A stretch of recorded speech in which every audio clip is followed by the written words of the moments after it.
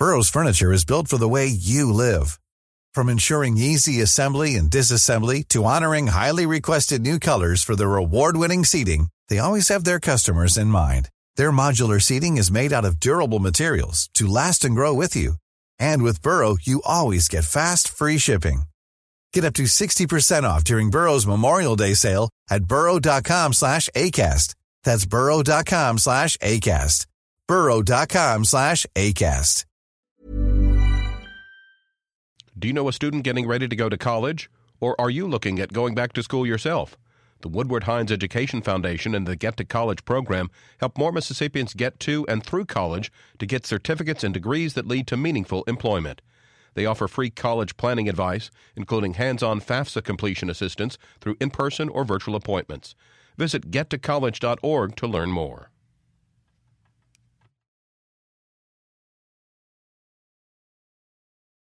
On today's show, what could the Supreme Court's decision on affirmative action at colleges and universities mean for the state?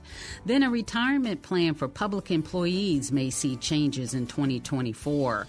Plus, emergency responders caution against the use of fireworks this 4th of July weekend. This is Mississippi Edition on MPB Think Radio.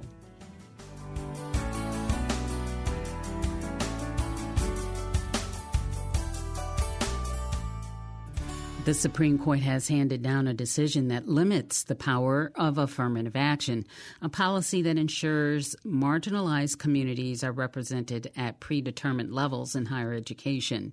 Mississippi was one of the main battleground states for civil rights and integrating institutions of higher learning. James Meredith became the first black man to enroll at the University of Mississippi in 1962, which sparked riots by segregationists.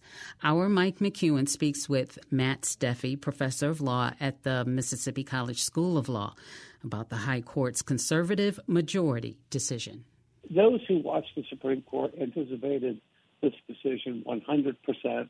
The current conservative supermajority has marched through hot-button topics since the 6-3 split has solidified. Before, when it was a 5-4 conservative majority, there was a high level of predictability, but every once in a while, if a position managed to persuade Chief Justice Roberts, Justice Gorsuch, Justice Kavanaugh, then the outcome could shift. But it is exponentially less likely that two justices from the conservative bloc walk across the aisle and join the three more progressive dissenters. That has set the stage for deciding cases like this one that reach long-term political objectives from in conservative politics. Conservative politicians have campaigned on these issues. They have fundraised on these issues. They have selected judges with the hopes of achieving outcomes like this. So this was absolutely as predictable, even more so, really, than the very predictable Dobbs decision last year. In fact, many colleges and universities have been, at some level, preparing for this. And so my understanding from Justice Clarence Thomas's opinion released in regard to this ruling today is that he felt that race-based admissions, for lack of a better term, at universities in the United States was in violation of the 14th Amendment. Could you speak a little bit about what the 14th Amendment sets out and a little bit about Thomas's interpretation of that? Chief Justice Roberts wrote for the majority. Justice Thomas wrote concurring for himself based on the history of the 14th Amendment, a history that is deeply in dispute.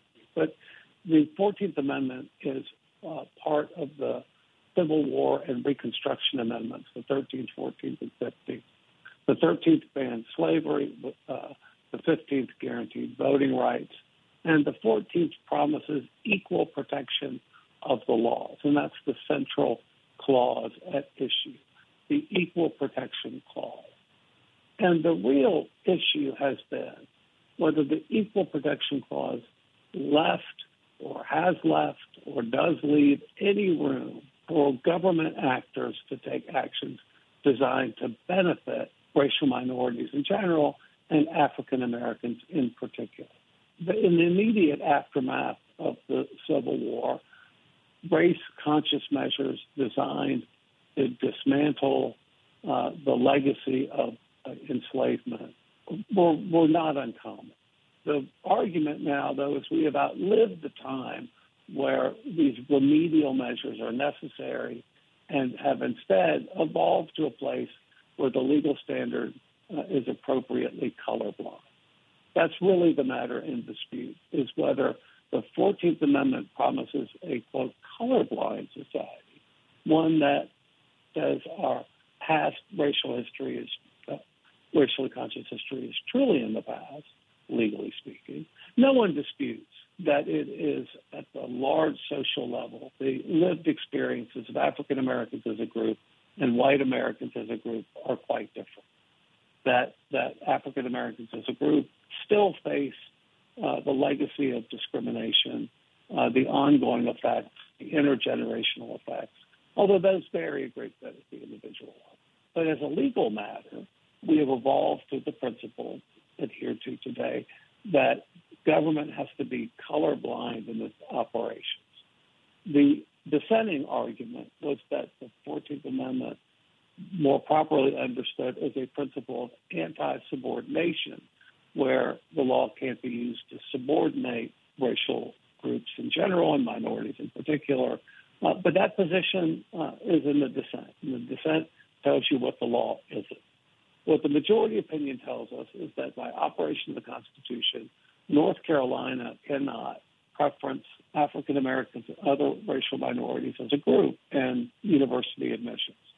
The justification for race-conscious admissions is that the educational setting is improved in critical ways by having a diverse student body, and that to achieve that, the racial identity of applicants needed to be taken into account. That was the practice under challenge. That was the position that lost today. So university can no longer say that we are going to make a special effort to recruit and admit African Americans as a group. For example, instead, their policies have to be colorblind, have to be race neutral. That said, while we can announce a legal principle, we can't erase the impact of race from people's lives. And much of the admissions process is very particularized. And so the differentiation here that the court's final ruling today is setting out is that there cannot be a determination to accept or reject a student based upon race in their application and them marking what race or what ethnicity they are. But if they were to speak to those experiences in, say, an essay or a personal statement, they could? Absolutely. That's exactly what Chief Justice Roberts said, and that's what's often done anyway in many places, including Mississippi, that there's no university, at least as of the last reporting I read, no university that reports giving preferences based on what box you check. But many consider the individual features of an applicant through the essay or statement process, and race can come in that way because for many students, particularly applicants of color, it is impossible to tell their story fully without mentioning how effective race in society affected them too. Matt Stuffy is a law professor at Mississippi College School of Law. Coming up, major changes could reshape the state's retirement system for public employees. This is Mississippi Edition on MPB Think Radio. Deep South Dining is the show all about the culture of Southern flavor, from fried chicken and collard greens to shrimp and grits and a glass of sweet tea. Subscribe now to the podcast using any podcast app or download our MPB public media app.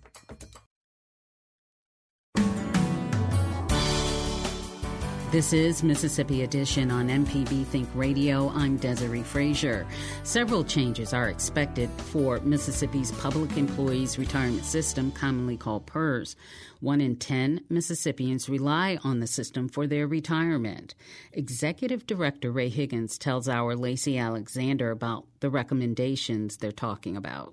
I've made some recommendations to the board that the board is reviewing now, and it's important to understand that this is very much a work in progress, number one, working toward having some final suggestions or recommendations or a legislative package prior to next year's session. So it's important to remember it's a work in progress, but it's also very important to know and to remember that any changes to any benefit for current or future members or retirees or anything like that would have to go through the legislative process. So those are just a couple of key points to start off with to make sure that's important to remember. And as far as summarizing what those recommendations are, one deals with the increase in the employer contribution rate consistent with the actuarial recommendations, and also recommendations to phase in that cost increase for better planning and to work with our employers and sponsor in that regard. And also recommendations around a new benefit structure, sometimes referred to as a Tier 5, for future employees to be hired at some date in the future, and then a category of other recommendations for some better practices that could perhaps assist PERS in the long run as well.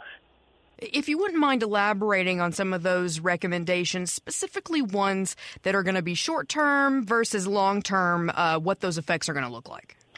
The part that's probably being most considered now is phasing in the previously adopted employer contribution rate increase. But yes, the contribution rate increase has already been voted on as far as the amount. And as far as the more immediate thing, that's a good segue into answering that question. As far as shorter term or more immediate changes, it is the employer contribution rate increase, which is estimated to, once it's in effect, to bring in approximately $345 million in addition to the system on an annual basis.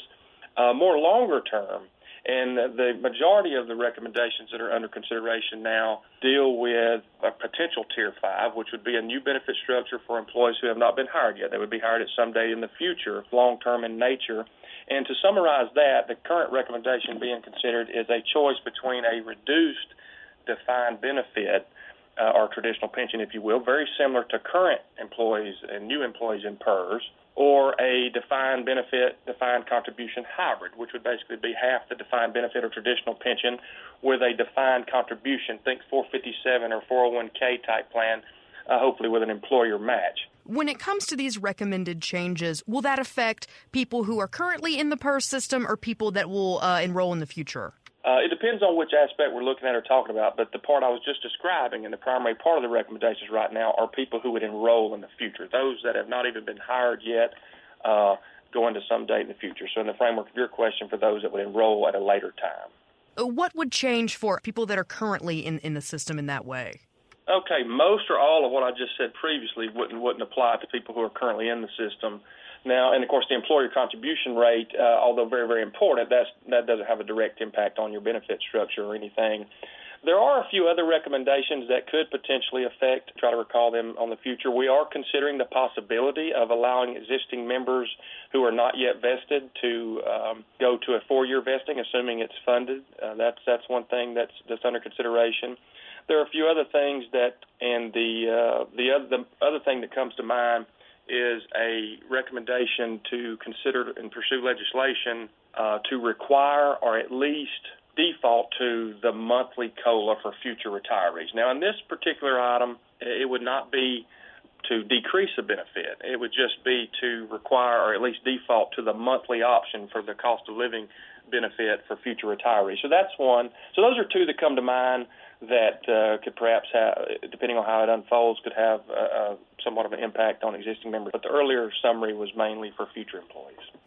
One of the largest groups of public employees that could be affected are teachers. Kelly Riley is Executive Director of Mississippi Professional Educators. She says PERS benefits are a powerful recruiting tool for public schools across the state.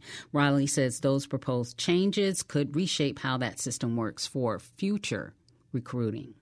With the state's current defined benefit plan, the large crux of responsibility is with the state, the employer, whereas with a defined contribution plan, more of the responsibility and liability per se for performance of the plan would rest with the individual state employee, including educators. And of course, I guess a red flag to me for defined contribution plans has always been that teachers are teachers. They wear a lot of hats. They are counselors, they are nurses, but they are not investment advisors or financial specialists.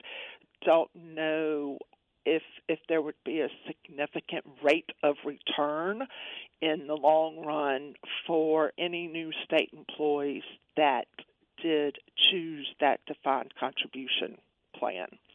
So, of course, we are very interested in this because it's my understanding that there are some changes that are possibly being considered that would also impact current employees and current retirees, most notably that there could be some changes to the cost of living adjustment, or the COLA as it's commonly referred.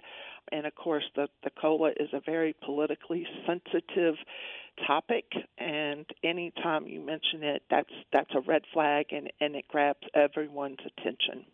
Coming up, emergency responders caution against using fireworks this 4th of July weekend. This is Mississippi Edition on MPB Think Radio. I'm Dr. Jimmy Stewart, host of the original Southern Remedy, the show where I answer your medical questions. Subscribe to the podcast by searching for Southern Remedy on any podcasting app.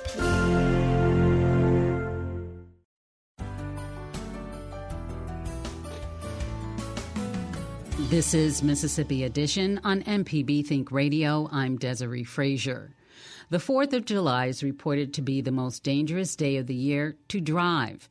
And emergency responders are urging Mississippians to use extra caution around fireworks. Jim Pollard is a spokesperson for the ambulance service AMR. He talks about both being safe on the road and how to be safe using fireworks. Fireworks can be beautiful, and a lot of us think they're fun, but we have to remember fireworks are explosives and they are always dangerous. So we urge folks simply don't have your own backyard fireworks display. The best way to enjoy fireworks is at a professionally produced show. What are some of the common dangers that people might face with fireworks? I know a lot of people go out and buy the consumer-grade ones that they can shoot in their backyard, like you mentioned. Are there any major risks that you know of? There are risks with even the conventional, commonly available fireworks. Sometimes, somehow, folks get their hands on major fireworks, such as those that are shot from mortars at big public festivals. That's just so dangerous. Don't do that. Just get rid of those things. Dispose of them if you come across any. Somehow come into possession of them. But there are a couple of particular fireworks that we have major concerns about. Any firework is potentially dangerous, but bottle rockets and sparklers, we really like to call folks' attention to those hazards. Bottle rockets are particularly dangerous to the eyes. They're essentially unguided missiles that blast off at up to 200 miles per hour. You don't know where they're going, and it's just really a huge risk to take to blast those things off in your backyard or some other private space. I was on my deck many years ago when my daughter was a toddler, and some kids shot bottle rocket off from the street about 30 miles. Excuse me. I was on my deck some years ago, and we also discourage folks from using sparklers. Tend to think of sparklers as essentially harmless, but they're not. Sparklers, believe it or not, burn at up to 2,000 degrees Fahrenheit. That's as hot as a blowtorch. They can inflict some really nasty burns, and they can stay hot long after they've stopped sparkling. So if you're going to take the risk with sparklers, best way to use them is plant them in the ground, light them there, then get away from them. Don't ever let anyone hold more than one sparkler at a time, and make sure that children, particularly little kids, never hold any sparkler. Adults should not ever hold a child with a sparkler in his or her hand, because it's so easy for the child to reach around with that sparkler and touch the adult's back or arm. And again, the burns can be really awful. I think another one that we've talked about in the past is Roman candles, specifically the ones that don't have the peg that you can stick them in the ground. What kind of dangers could those pose? Well, it's easy when you have a device like those in your hand to get distracted and turn around, and suddenly you're shooting the Roman candle explosives at somebody. You could hit them in the eye or elsewhere. You could potentially ignite clothing. It's really not a device we recommend, and it's just more hazardous than folks tend to believe than they tend to be aware. Best thing is just don't take any risk with any fireworks in your backyard or other personal space. Make sure that you're away from roofs and other parts of structures that could catch on fire. A lot of fires occur during July 4th that were started by fireworks. You want to make sure you keep a water hose or a bucket of water handy. And all of these tips, of course, are if you take the chance of having your own fireworks display. And make sure you never point or throw a device at someone. Never place any part of your body over a firework device that you're lighting or has been lit.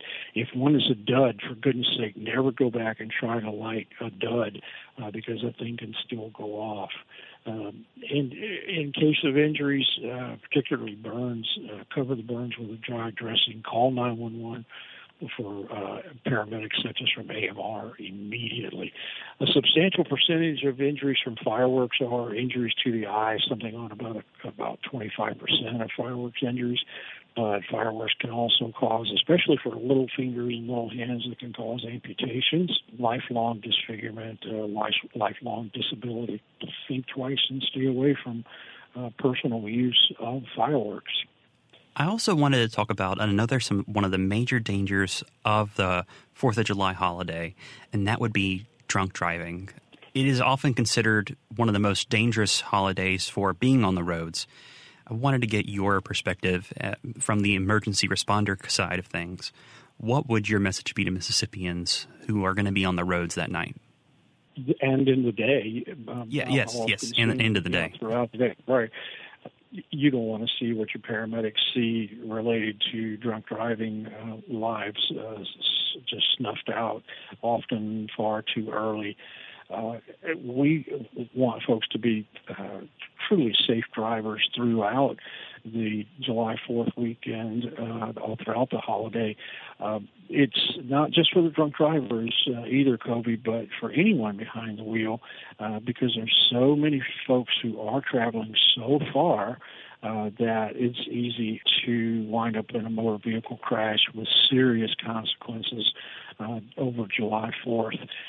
Key tips would be, first of all, never let anybody who has been drinking even one beer get behind the wheel.